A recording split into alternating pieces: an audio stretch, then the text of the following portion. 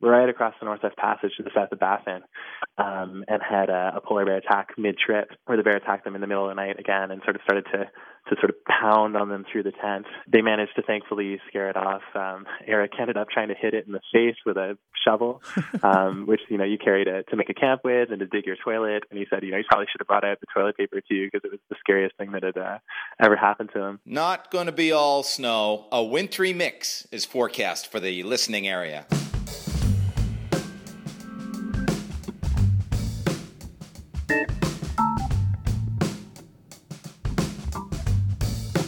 Greetings. You're back. I'm back. We're back. Episode 24 of Wintry Mix. My name is Alex Kaufman, coming to you from the studios of Vermont Public Radio in Colchester. And we are here with our intern. She's back for another go. We didn't scare you off in the last episode. Caroline Kessler, you're still here? Oh, I am still here. She's back. Hopefully we can keep her around for the whole season. We shall see. Today's episode is going to be a chat with Andrew Bresnahan, who is a resident doctor at the Labrador Health Center. Now, where is that? That is way up in the northeastern quadrant of North America, otherwise known as Labrador, a very, very wild land with a very, very wild coast and a whole heck of a lot of snow. Caroline, give us a little bit more information to get us ready for the interview. Well, sea ice losses due to climate change have led to an increase in polar bear sightings in the northern coastal communities, which can lead to more human interaction and attacks. Goose Bay is over 1,400 miles north of New York City, which means it would take over 29 hours to drive there, including multiple ferry rides. And the Trans-Labrador Highway was just built in 1992, and if you're renting a car up in Labrador, the rental car agreement will not let you drive on it because of the dangerous road conditions. It's pretty much just one really long dirt road. So they got their first road in 1992. They did indeed. That's awesome. I can't wait to hear more. We'll be back with Andrew Bresnahan here on Wintry Mix 24. Stay with us.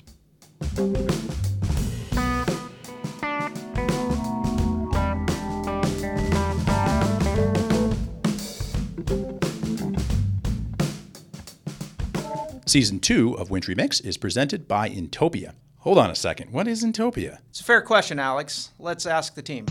Intopia is here to help you sell more and better vacations. Intopia is not a ski resort. Intopia is helping our partners succeed in the ever-changing world of e-commerce. Really good at Mario Kart. Intopia is trusted by ski areas, golf courses, water parks, and more. Intopia is focused on customer service. Let's go ahead and update that price point. And now I'm seeing that product online. Can you confirm you're seeing the same thing on your end?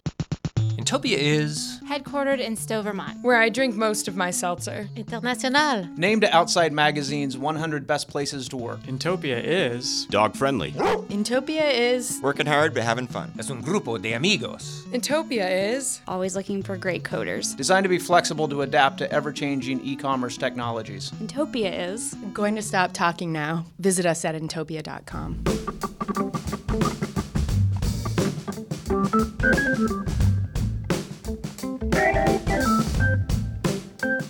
Alex Kaufman, welcoming you back to episode 24. And on the line, we have Dr. Andrew Bresnahan, who is not your average doctor at not your average hospital, located in a place most of us, myself included, have never been. So what's up, Doc? Hi, Alex. I'm in Goose Bay, Labrador, which is up on the north coast of Canada, the northeastern corner, just south of Greenland and west of Newfoundland. I'm not really a medical professional, so resident doctor, what's the title? Yeah, exactly. So I'm a resident doctor, which means I'm a new doctor, a fresh doctor, in my first year of practice here in Goose Bay. It's the main hospital serving this whole region. It's a very rural, remote corner of Canada. Most of the communities we serve are fly-in only, so people get in via hospital plane. So whenever there's a medical emergency on the coast, we dispatch flights or search and rescue. We're definitely on the smaller side in terms of hospitals, but it gets the job done. And you were born and raised in Labrador, correct? Yeah, I was born in a small Inuit community called Makkovik, which is part of Nunatsiavut, which is the Inuit homeland on the east coast of Canada. And Inuit people are indigenous people in the north that cover a huge span of territory. So basically from Labrador all the way across to Alaska. One big family of indigenous people with many different subgroups and some slight, linguistic diversity, but yeah, a common culture for the most part. So help me understand what a childhood is like in Makkovik. I mean, I think I saw something like 300 people, obviously very remote, on the coast, no roads in or out, I don't think.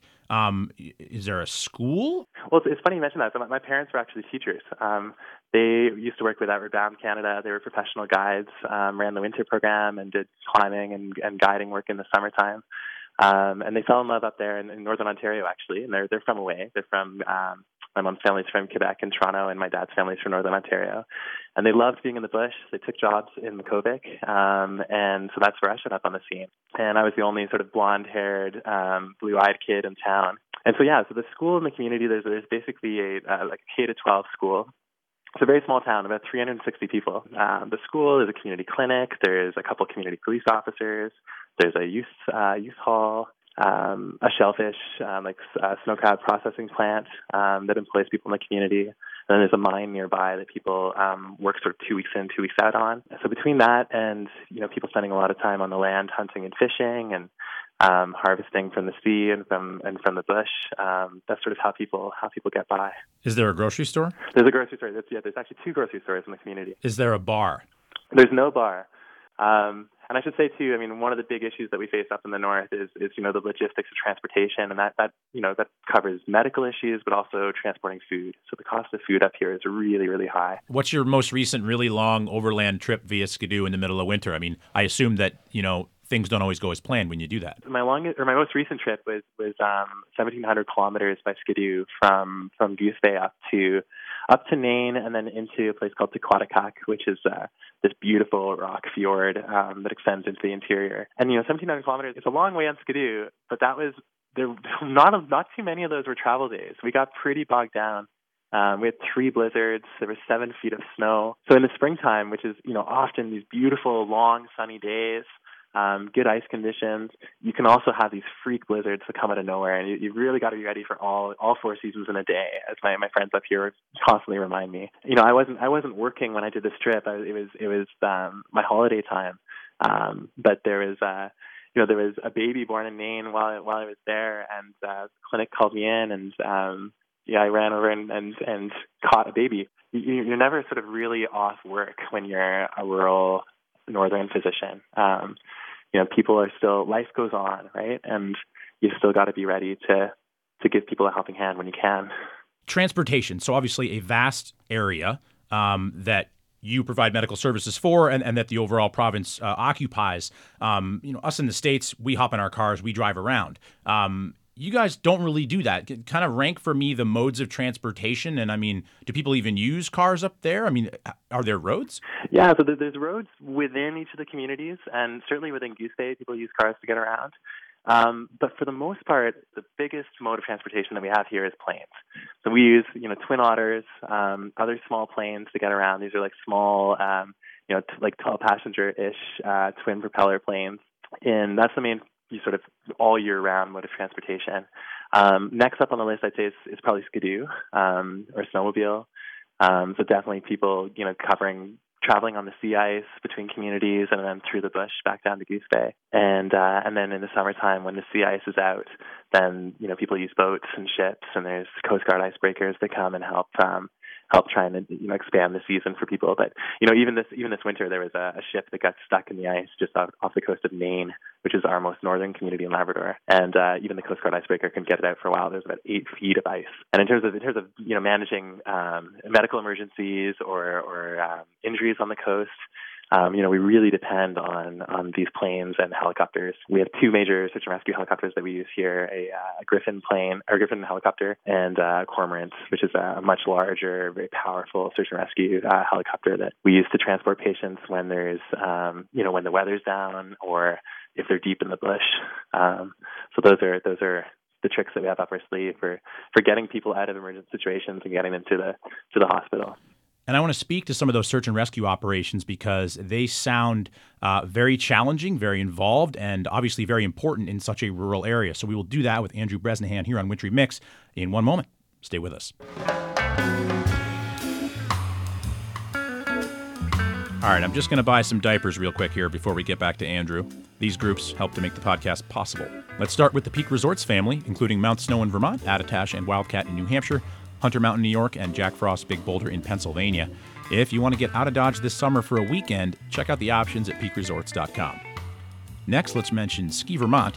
Their website, skivermont.com, is chock full of events, deals, and ideas for how to explore the Green Mountains in all seasons. And we'll cap it off with a thanks to Snowbird, Utah. Located half an hour from the airport in the famed Little Cottonwood Canyon, complete your western itinerary with a visit to snowbird.com. Hey, they also get 500 inches of snow a year. Oh, yeah, that too. Now back to the show. Well, so that brings me to the topic that I want to dig a little bit more into, the Torngat Mountains. You are on the receiving end of probably almost all search and rescue missions that end with finding somebody that's in savable shape, I guess is a way to put it. Yeah. And there's been a couple high-profile ones in the last few years. Matthew Dyer, a gentleman from Maine who had a interaction, I'll say, with a polar bear. With search and rescue being the way that a lot of folks come to you, or at least via air travel, what's it like to be kind of on the receiving end of people in such remote areas coming in needing probably emergency care? Sometimes bad things happen. Every family on the coast has some story of something going wrong and needing to look out for each other. So people really step up. And I think in that sense, search and rescue is very much intrinsically a part of the culture here. Every community has a ground search and rescue unit. And then obviously we've got the helicopter services for the air search and rescue. In terms of Mr. Dyer's case, I mean, he's been quite vocal in terms of his storytelling, which is good. And it makes me feel more comfortable sharing his story because he's certainly spoken to it publicly. And if anyone is interested in digging into his story a little bit more, he did a long video interview with Vice News, who that you can easily find on YouTube. But this is a fellow who back in 2013 was attacked by a polar bear while in Torngat Mountains National Park. This group of explorers and campers were sort of scoped out by this bear the night before the attack, and they were camped a little bit too close to the water. And sadly, the bear attacked the camp and pulled this fellow out of his tent by his head and his torso. And I was actually a medical student here on call the night of the attack. And I remember the sort of the coordination of the medical evacuation and search and rescue. And all this was complicated, as it so often is here, by the fact that the weather was down. There was a huge storm blowing on the coast. So we couldn't fly out a plane to go get him because of the storm. And search and rescue really struggled to get access to him. So actually, in this case, he ended up flying from deep in the Torngat Mountains across to a small town, George River in Quebec, and then over to Montreal. So he ended up getting diverted out away from our hospital to another place to get him there quicker, which was, in the end, really lucky for him because he, as he describes in this Vice documentary, had a pneumothorax, and the bear had pierced his lung with its teeth. And because of that, because of the weather, the plane had to fly really low below the clouds through the mountains. And if it hadn't done that, there might have been all kinds of other problems that might have happened medically because of the pressure in the lung. So it's an interesting story, and I think for us, it inspired a lot of reflection and a lot of learning between the park and the health authority and the Air Force, who of course govern air search and rescue activities here in Canada. And so last fall, I was involved in a search and rescue exercise up in Torngat Mountains National Park with Parks Canada and Joint Task Force Atlantic and our search and rescue guys and ground search and rescue from Maine, which is the closest community. And we did a whole bunch of simulations. So, imagining a Zodiac flip in the park and a polar bear attack on the shore, or what would happen if a plane had crashed, and sort of tested all the search and rescue systems. So calling out to the hospital and to the search and rescue coordinating center. It was an incredible opportunity to get to be in the same room with all of these guys. I mean, we rarely get the chance to do that. In fact, this was the first exercise of its kind in Canadian history, as far as we know. Because it's a new park. You have the challenge of access creates risk. Let me just read the kind of bio that's on the internet for the Torngat Mountains National Park to give people an idea. Let's give it a shot here. Sure. The journey requires careful planning, registration with park officials, and the right equipment. There are no roads, no campgrounds, and no signs telling you where to go or what to see.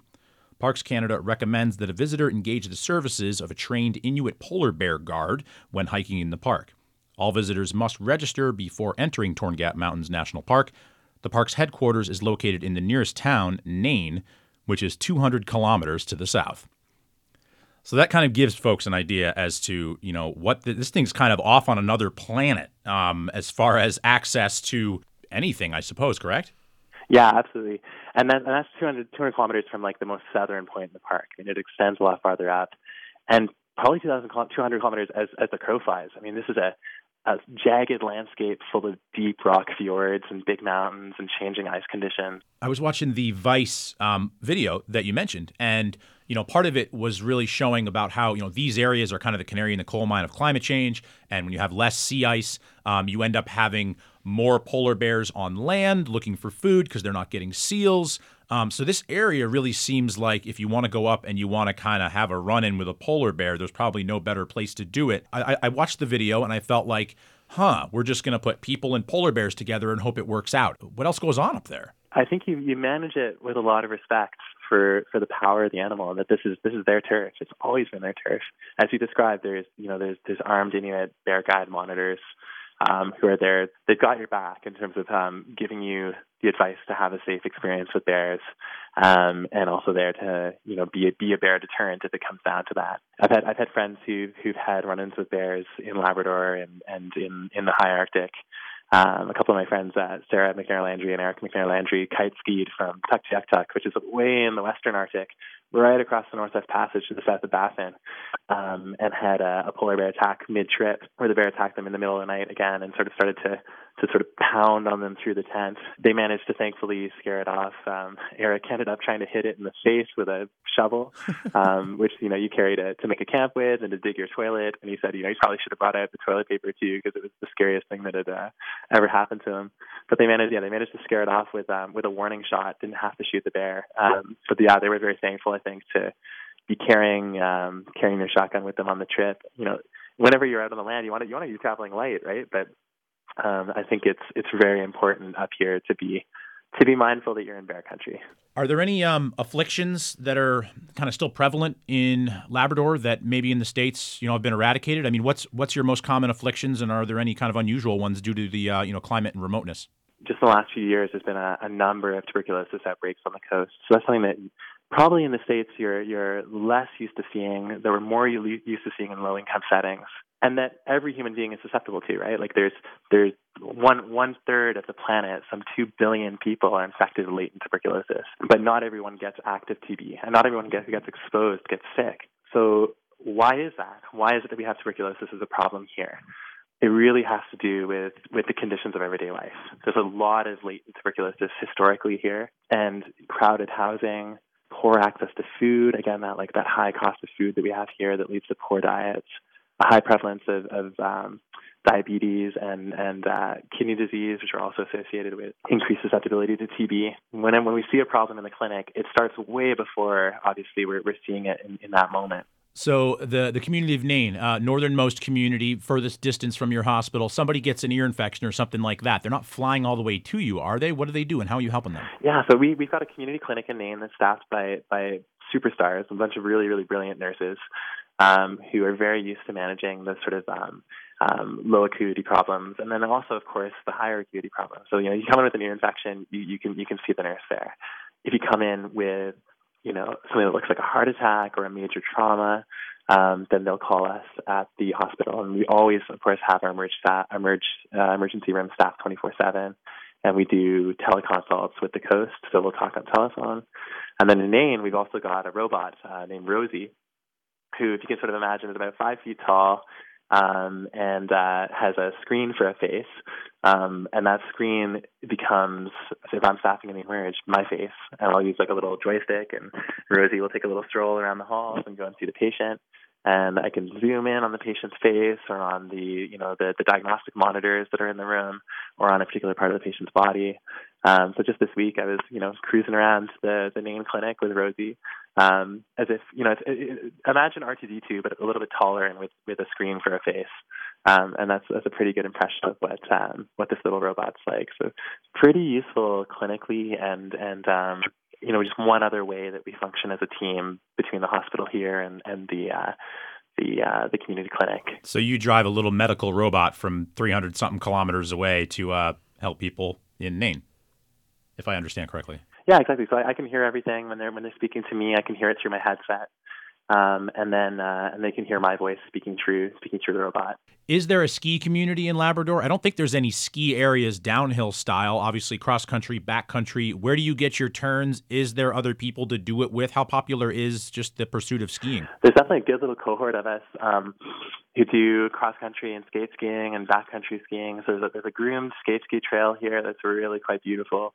And then, there's a handful of us who will get out there and tackle some of the bigger hills and bigger peaks up on the North Coast. Well, don't get hurt when you're out there doing that, because you might not be around to help yourself. Yeah, it'd be pretty embarrassing to have to call my search and rescue buddies to be plucked off the mountain after a skiing accident. So, as with everything else, we're weighing risks and benefits and being really mindful. And you've got to, especially when you're in the backcountry. I am amazed by your life experience. I'm kind of in awe. I mean, I kind of feel pathetic. It's unreal. Are you going to be in the bush for life? I hope so. I love being in the North. I've got a strong commitment to being up here. I signed a return of service agreement in med school to work up in Nunavut, in Iqaluit, once I'm done here. So I think my plan is sort of to bounce between Nunavut and Labrador for the rest of my life. But we'll see. I mean, I think I'll be in the North for life for sure. Let's finish up on a fast note. I like to kind of bang through this here and get your quick takes. Are you ready, sir? I'm ready. I hope. He's ready. How often do you see an American? I'd say once every week or two. Sometimes they fall out of the sky. We get medical evacuations from flights that drop into our emergency room from time to time. So that's where I see most of them, and sometimes I get to see them well as well. Oh, they're on cross-continental or cross-Atlantic flights, and they have to land where you are because you're closest. Yeah, for some reason, they love stopping in Goose Bay, so we get a lot of that. Love as in have to, they have no choice. Yeah. Okay. Is there fast food in Goose Bay? There's a Tim Hortons, which is probably the most important from a Canadian perspective. Most definitely. What's the most popular brand of beer? Ooh, we don't have any local breweries here. I mean, the most popular is probably something really bad, but I have a couple of bottles of Goose IPA in my fridge, which are absolutely delicious. Really, really good. Very hopsy. What sorts of food can be grown in the ground, if any? We do have greenhouses. People grow spinach, but yeah, not a ton. I'd say cabbage and spinach and some peppers. But not much. Not much. We harvest a lot of berries, right? We have blueberries, we have cloudberries, which are delicious. They look like raspberries, but they're bright yellow. So it's more about gathering and hunting here than growing. Although I like to eat my spinach. How long is snow on the ground for? What's your snowpack season? It's just leaving now. And we're talking in sort of mid-May. The ice on the river just broke up about 2 days ago. And so I'd say it's a good 7-8 months of the year. So it's like October to almost June. Yeah, October to May. Wow. Sometimes September. And we get more snowfall here, I think, than any other part of North America. I mean, when I was a kid, my house would be completely covered in snow. My dad used to have to dig down 28 steps to the front door. Yeah, I mean, in the spring storms, we had 7 feet over the course of maybe 15 days. That gives you a sense of the scale. I mean, we got a lot of snow here. That's amazing. Are you forced to witness the American political circus? Does it end up in your face? Yeah, quite a lot. How so? Like television or some? We're feeling the burn. You're feeling the burn. Of course you are. So are the folks in Newfoundland. How does it reach you? I mean, do you have cable television? I mean, what's the main media sources? Just the internet? Canada's done a pretty good job of carving out a space in our media landscape for Canadian stories and Canadian voices, but we definitely get inundated with news from the States. So lots of American television. But I remember my mom and dad telling me, I mean, they were on the coast when TV first arrived here, which was in the 80s. And a lot of people saw shows like Dallas or like later on like 90210, and we're pretty sure that's what life in the States was like. So be careful what you put out there. Oh man, you grew up on 90210, didn't you? I definitely had a bit of exposure. I was young enough that I used to sneak it. Like I was pretty shy about it. This prepubescent 90210 watcher, but yeah, that's true. Andrew, that was so inspiring. I may never get up to Labrador, but I will be following you online. Good luck in Greenland, and amazing work that you're doing, amazing life that you're living, even though you did grow up on 90210. Thanks so much, and keep up the storytelling. I mean, I love Wintry Mix, and look forward to keeping in touch.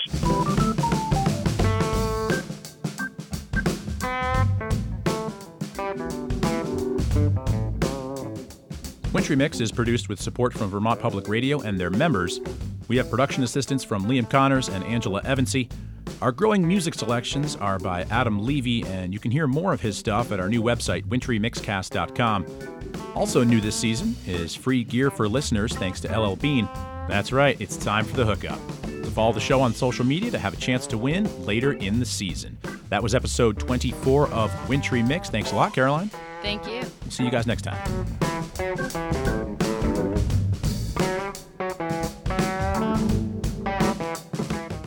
Instagram living. Oh, yeah. Following folks in the Arctic because we're not going.